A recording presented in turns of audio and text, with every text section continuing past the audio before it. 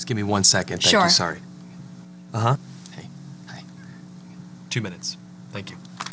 Hi, good afternoon. Sorry about that. Hey, how are you?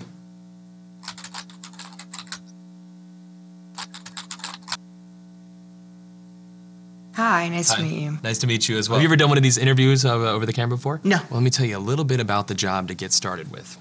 It's not just a job, it's sort of probably the most important job. The title that we have going right now is Director of Operations, but it's really kind of so much more than that. Responsibilities and requirements are really quite extensive.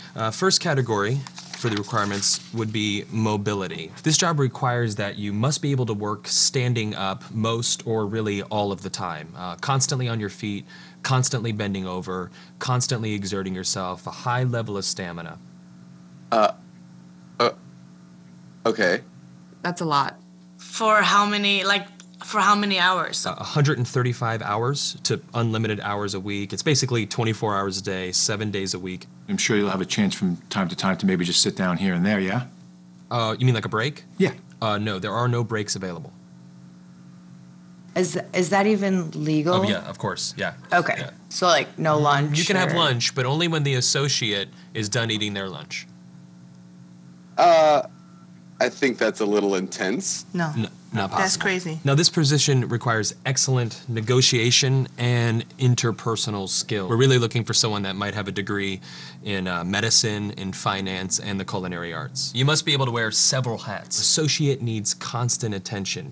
Sometimes they have to stay up with an associate throughout the night. Being able to work in a chaotic environment, if you had a life, we'd ask you to sort of give that life up. No vacations. In fact, Thanksgiving, Christmas, New Year's, and holidays, the workload is gonna go up, and we demand that, with a happy disposition. That's almost cruel. That's almost a very, very sick, twisted joke. But when there's time to sleep or... Oh, no time to sleep. Yeah, all-encompassing almost. That's exactly right. 365 days a year? Yes. No, that's inhumane. That's very insane. The meaningful connections that you make and the feeling that you get from really helping your associate are immeasurable. Also, let's cover the salary. The position is going to pay absolutely nothing. Excuse me? No. Nobody's doing that for free. Yeah, You're pro crazy. bono, completely for free. No. What if I told you there's someone that actually currently holds this position right now? Billions of people, actually. Who? Moms. Yeah. Yeah. Moms. That's awesome. Oh. And they meet every requirement, don't wow. Oh my God. Moms are the best. Yeah, there's no pay. They're 24 hours. They're always there. Now I'm thinking about my mom. they? Yeah, and what are you thinking about her? I'm thinking about all those nights and everything. Thank you so much for everything you do. I know it doesn't seem like I appreciate all of it, but I definitely do. So, Mom, I want to say thank you for everything that you've done. I love you very much. You've been there through thick and thin. My mom is just awesome. She's awesome.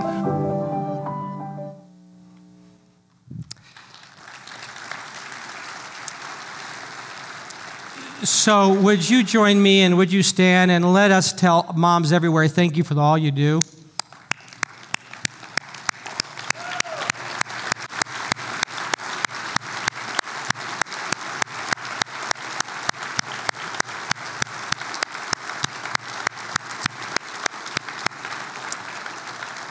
And before you're seated, if you are near your mom, would you give her a hug? Or if someone looks like your mom, give her a hug, and then you can be seated.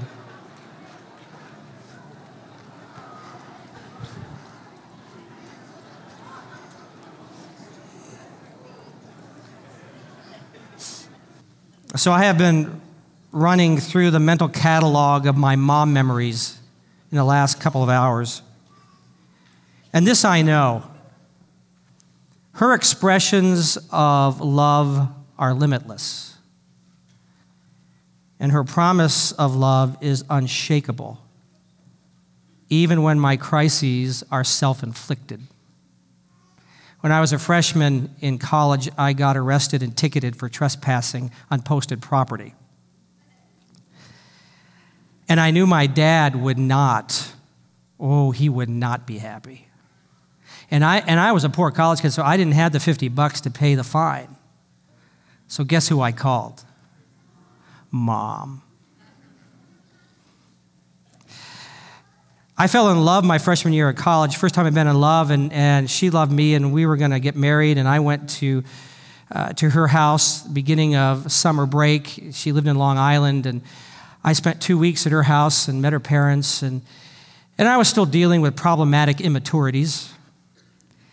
And as a result of that, I received a Dear Jack letter about halfway through the summer. And guess who it was who sat at the edge of my bed and felt my pain and cried tears and promised me that I would actually live through this? Mom. So now I had hope that by the time that the next semester arrived and the school would begin my sophomore year, that I would see my, not at the moment, girlfriend, but hope that she would still love me, girlfriend, and I would meet her and we would get this thing all patched up together. And when we got there, and within the first couple of weeks, I noticed that one of my close friends was spending a lot of time with her. And I said, "What are you doing?" And he said, "Well, she's having a tough time too. I'm just giving her support." He supported her so well that they were engaged by the end of the first semester. And I was devastated by that betrayal. And guess who walked me through that pain and hope? Not Mom. But at that moment, the source of Mom's love. I remember sitting in a car on a campus parking lot, and I just felt like my life had broken up. I felt it was in pieces. It was shattered everywhere because I couldn't trust friends anymore, and I couldn't trust love. And if you can't trust friends and you can't trust love, who can you trust? And my whole life was just shattered. And I felt so betrayed. And while I was sitting there, I felt that this God who I was trying to get to know and to understand spoke clearly enough that I could hear him say inside here, "I didn't betray you. And if you let me, I can put you back together again so that you're healed and you're healthy and you won't miss the best that I have for you." We all face those moments when we feel broken up, when we feel we're fractured, when we know that we've been betrayed, the boss lied, or the husband cheated, or the friends dumped you, or even the community of faith has shunned you because you blew it. And we all want someone to care for us when we feel abandoned and we feel so betrayed. King David was the handsome hero. He was the holy hunk. He was the humble-hearted seeker of God. And then he messed up. Horribly messed up. It broke up his reputation. It broke up the kingdom. It broke up his romance of God. It broke up his perfect family. He had an affair with a married woman. And in those days, if the king wanted you, lady, to go to bed with him, no matter who you were, you went to bed with him. And so he created life in her. She is now pregnant. In an effort to cover it up, he takes her husband, puts her on the front line of a battle, and puts him in a place where he'll be ambushed, and he dies. And then he marries. King David marries this woman, and the cover-up's complete, and it seems to be going well, except God does what God promised he would do. He said, "If you try to hide evil, I will publicly declare it." And he sent a prophet and said, "You're the man, you've done wrong." David confessed his sin and was broken and shattered, and he said, "God, forgive me," and God did. But as a result of his own foolish actions, his family was torn apart by horrible dysfunction, including deaths, and especially the death of the child that was being carried in that womb. After the child was born, it died. And then one of his sons ripped the kingdom out of David's hand. And the hearts of Israel went with this son who they saw as justified in his rebellion and his betrayal. The anointed of the Lord was forced to flee Jerusalem and wait out the crisis in his own refugee camp across the Jordan River. It's in that place that David writes these words, confronting the betrayal. and the broken world he now lives in.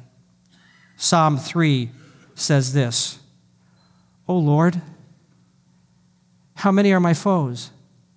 How many rise up against me? Many are saying to me, God will not deliver him." Ever have that happen to you? You've got this group of friends, you have this team, and suddenly someone turns on you and begins to recruit other people against you? In that moment, if that's you today, please understand, and don't be surprised who doesn't jump on the bandwagon.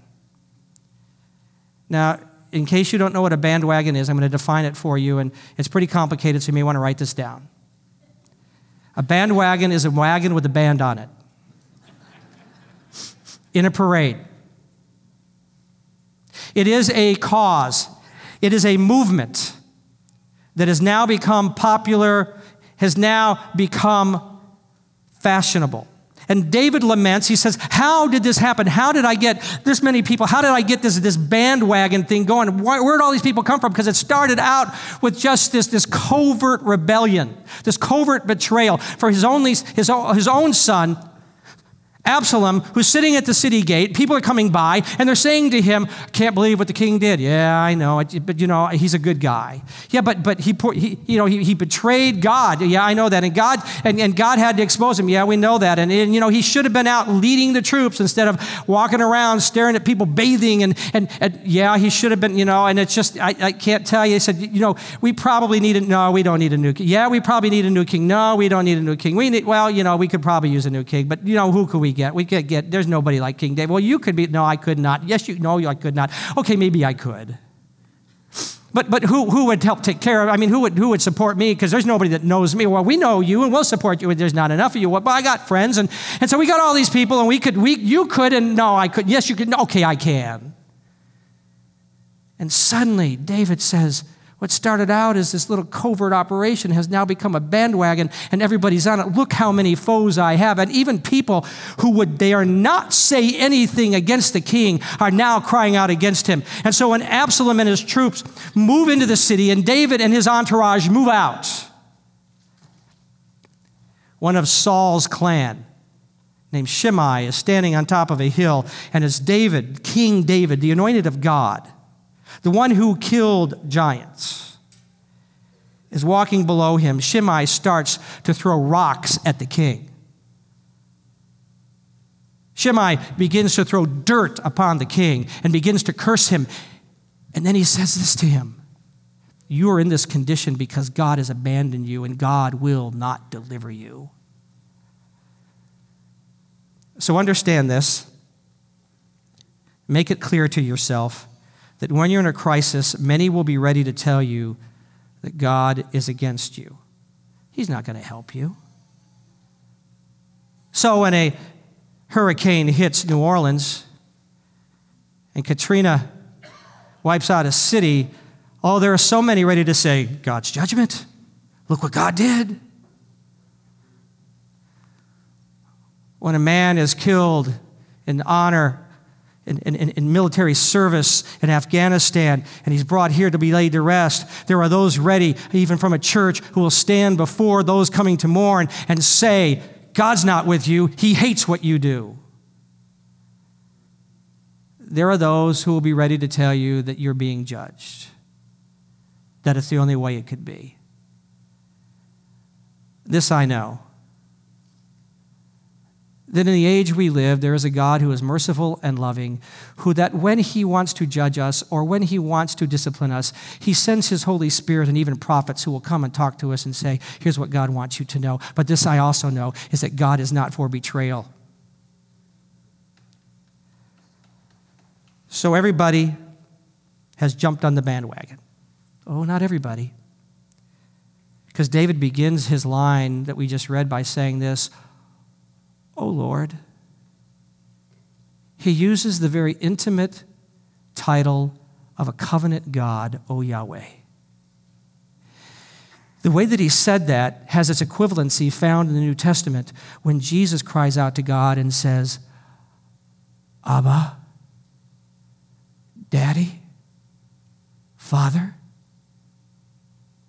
is the expression of one who feels abandoned, yet he says, yet you have not abandoned me, even in how horribly I have acted, even in my bad words or in my bad action, you still love me, and I'm coming back to you saying, I need you, O Abba, for you haven't betrayed me.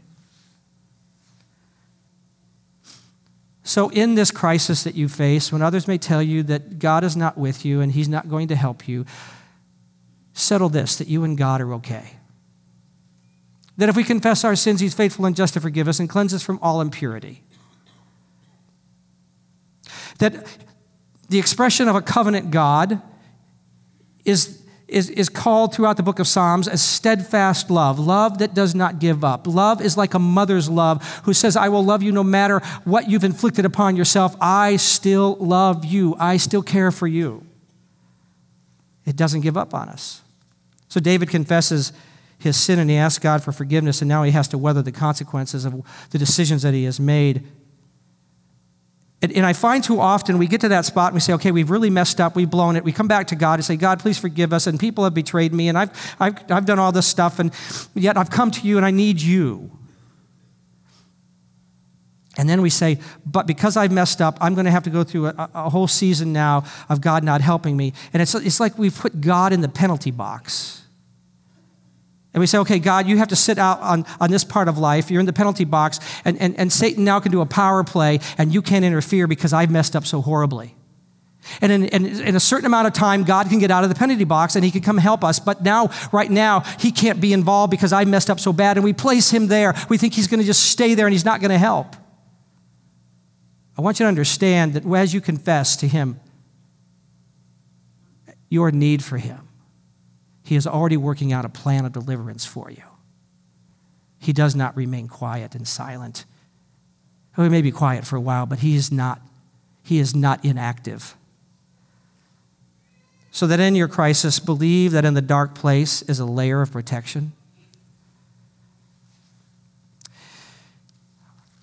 We've told you plenty of stories of our youngest son, Dustin, and I just refer back to one of those, or a couple of those, or maybe 20 of those. Dustin got arrested for vandalism. He and some friends were throwing rocks through the windows of an abandoned house. Only it wasn't abandoned.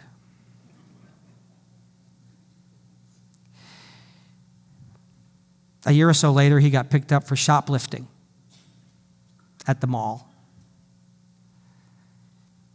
And we told Dustin, we said, you know, you really should give up a life of crime because you're lousy at it. You get caught every time. And he did, because I said, you know what? Your mom and I are praying that everything you do you will get revealed. You'll get caught. And he got mad at us, and he got mad at God because God kept doing it. And during those years, it wasn't unusual for me to find Pam in his room. Either he wasn't there or he was asleep. And she'd be praying, and tears would be coming down her cheeks. This mother's love, and she would say, and the essence of her prayer was, Lord, let him get caught. But Lord, don't let him get hurt.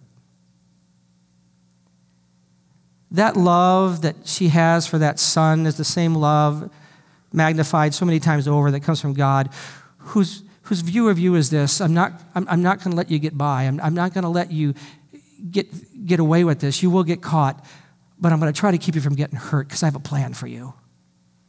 I want to take care of you. That's why David then prayed, or mentioned this. He said in Psalm 3, verse 3, but you are a shield around me, O Lord. You bestow glory on me and lift up my head. To the Lord I cry aloud, and he answers me from his holy hill. It's interesting, David's confidence rests not in his deserving, because he knows I don't deserve this. It rests in the nature of God, which he portrays through a metaphor, through a shield, and through an attribute, which is his glory. Though David's kingship was forcibly removed from the Lord's anointed, David's anointing was not removed from the Lord's kingship. Because if you remember last week, Nicole so masterfully took us through Psalm 2, and she reminded us last week that I am anointed to complete my mission. And loss by bad choice or by bad friends cannot affect the kingship of God that surrounds us and the one who placed the anointing on us. Even when we mess up, he still has an anointing for us if we will come back to him. That's why David said, you have a shield for me. That shield is a protection against everything that is not God. Just as much as a mom's protection surrounds you and protects you from everything that mom thinks is not good for you. That's why mom is always saying to you, do you have a jacket? You okay? Did you take that medicine? When my kids are not home, I get mothered. What jacket you wearing? This morning she says, did you take your medicine this morning? Boy, what would I do without you? There is this protection. God says, my shield is around you, that no matter how big the bandwagon is, how many I have turned against you, they can't come to you because I am your protection. I am God. It is my nature to protect you. It's the way I am. He says, you bestow your glory on me. And that glory, I'd like to define as glory as the ability to complete the mission. You say, but I can't complete the mission. You don't know what I've lost. I tried and now it's not there. Oh, but understand that David said, I cry out to God and he answers me. And it's amazing where he answers him from. He says, he answers me from the holy hill. The holy hill was David's mission. It was Jerusalem, the place he was supposed to rule, the place he's supposed to be, the place that he's supposed to advance God's kingdom and his worship. And he's not there anymore. But he said, God is still there, and God is still working out the mission, even though I'm gone and I'm not there. God is answering me from that place because he is still stirring up what needs to be stirred so that I can return and finish my mission. You see, even if you feel like the betrayal has stopped you, you have a loss. God is still in the loss, and he's lording himself over the loss. Because his glory is his lordship over and his kingship over what you think you've lost. And he says, I will bring it back to you if you trust me.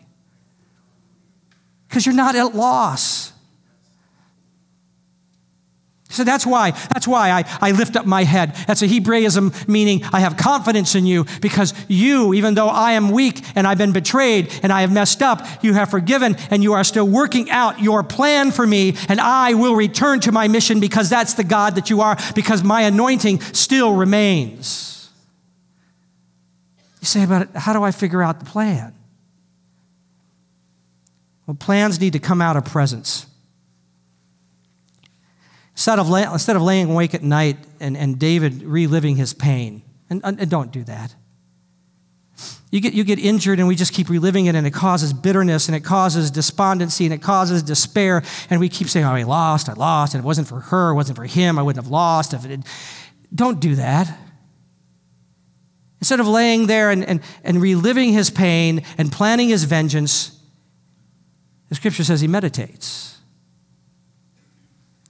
He keeps bringing up God thoughts until they become part of his life view. See, that's meditation, bringing up God thoughts till it becomes part of your life view. And David says this, I lie down and sleep.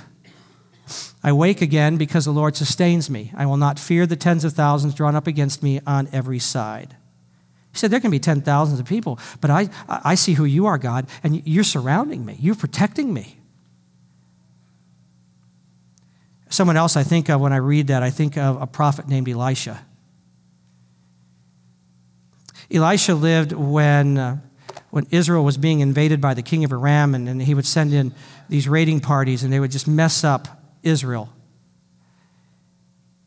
And God started coming to Elisha saying, okay, here's the plan that the king of Aram has, so go warn your king. And so he'd go warn the king, and then the raiding party would get captured or killed, and it wouldn't work out. And so the king says, who's the spy in my own court? Who is this? They said, it's not us. It's that prophet Elisha. God tells him everything, and he tells the king. He says, well, where is he? He said, he's in Dothan. He says, well, go to Dothan and get the guy. So they go, and here's the story, 2 Kings. When the servant of the man of God got up and went out early the next morning, an army with horses and chariots had surrounded the city.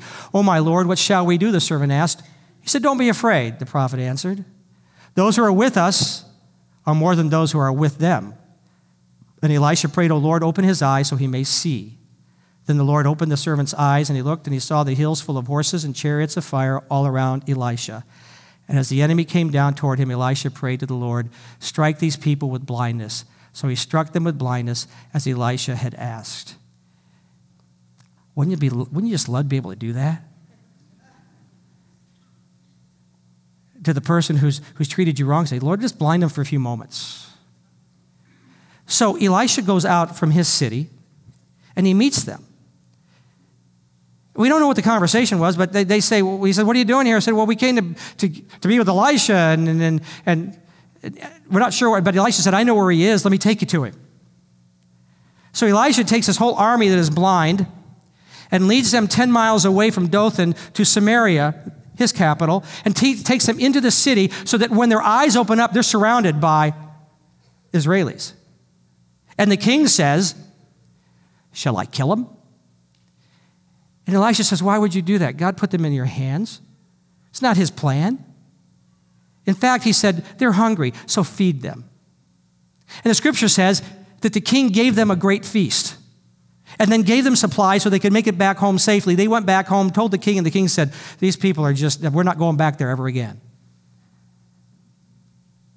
And what could have been a protracted warfare with thousands of lives that would die, God's plan solved it in a moment with blindness and kindness. And who would have known to do that except one who had spent enough time that he began to see as God sees? In God's presence, in our betrayal and in our pain, in our loss, when we spend enough time with him, we begin to see as he sees, and he brings the plan that we need. So what's broken up in your life? Who betrayed you, and what do you think you've lost? Please understand that God is ruling right now in the place you thought you lost, and he's making a plan for you. So to make this come about, to really grasp it, we've been asking you to live this stuff out. We've been talking about this victorious life. And so in your service folder, there are some notes, and there's a spot there that says living it out, and we encourage you to do this for this week. Number one, begin your day meditating on this truth, and I won't go through that scripture, but I'm going to invite you to read through that because it's a wonderful expression of God's love. Secondly, finish your day, and I'm going to have you listen to this in just a moment, but not only read the scripture and meditate on it and bring it up to your mind so you begin to see it as God sees it. Remember, it's bringing up God thoughts so that it will shape your life view. Listen to this prophetic word that just reflects these words of 1 John 4.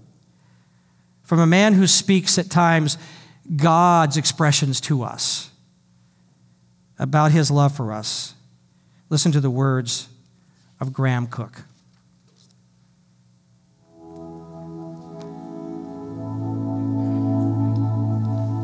The Lord says that there is nothing that you can do that would make him love you more. There is also nothing you can do that would make him love you less.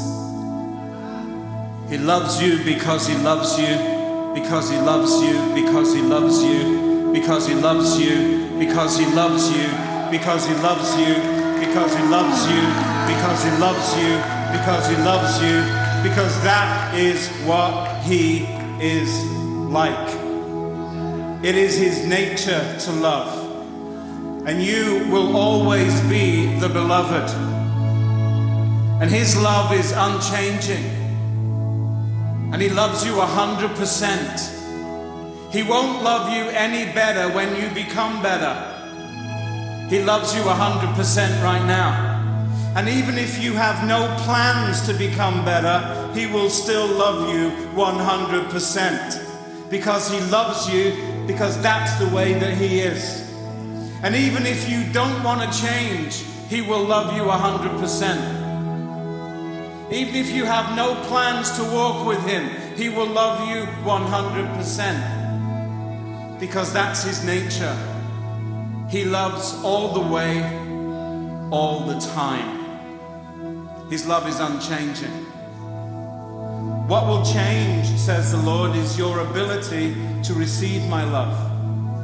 And this evening, I want to cram some more of that ability inside you. So I challenge you, says the Lord, open your heart to me.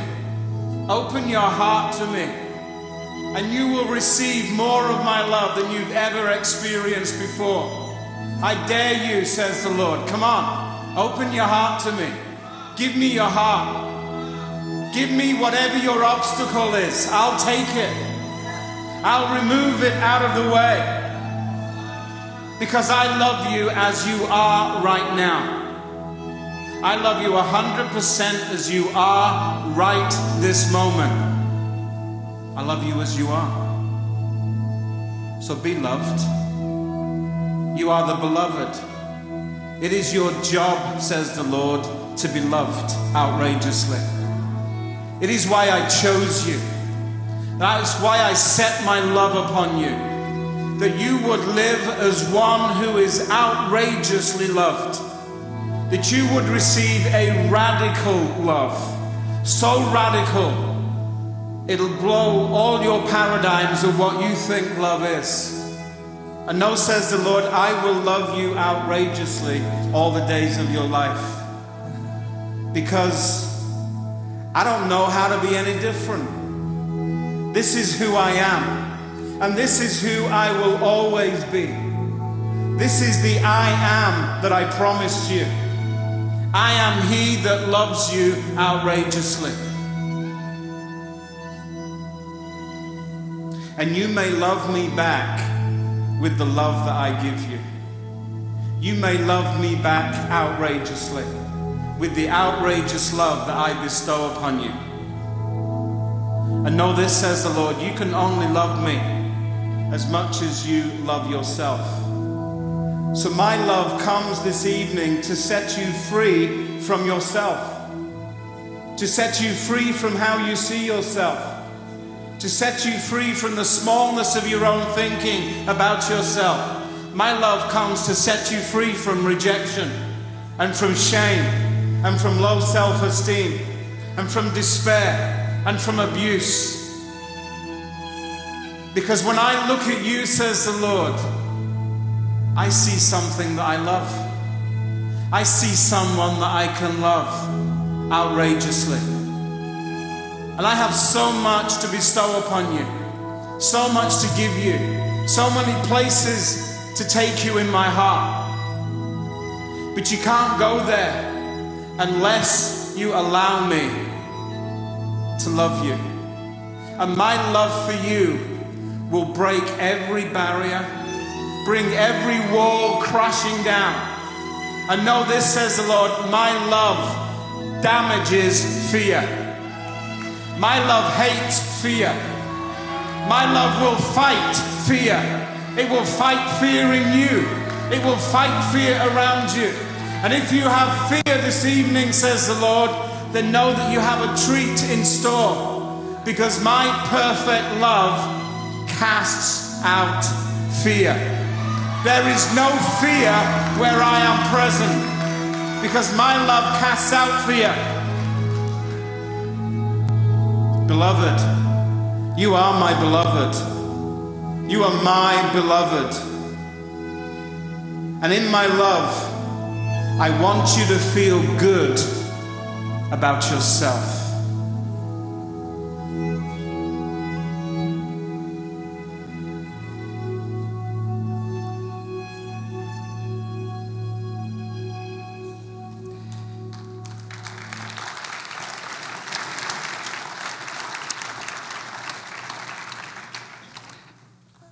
So I listened to that. And there's parts of that encouragement I go, yeah, I got that. And there's parts I go, I don't have that. So would you this week open your heart? Would you read the scripture and think about it that I've given you? And then would you go to the link and listen to this every day? And let it start taking root in you? Because it's truth. And the only way you get the lies out of you is put the truth in. And then every day, live all day declaring, God, you still rule over what I thought I lost. You love me. Show me your plan. Because the truth is this. There are more with us than there are against us. And so the good news is this, that God loves us with an outrageous love. And so as we depart today, we're going to rest in that good news. And so would you stand?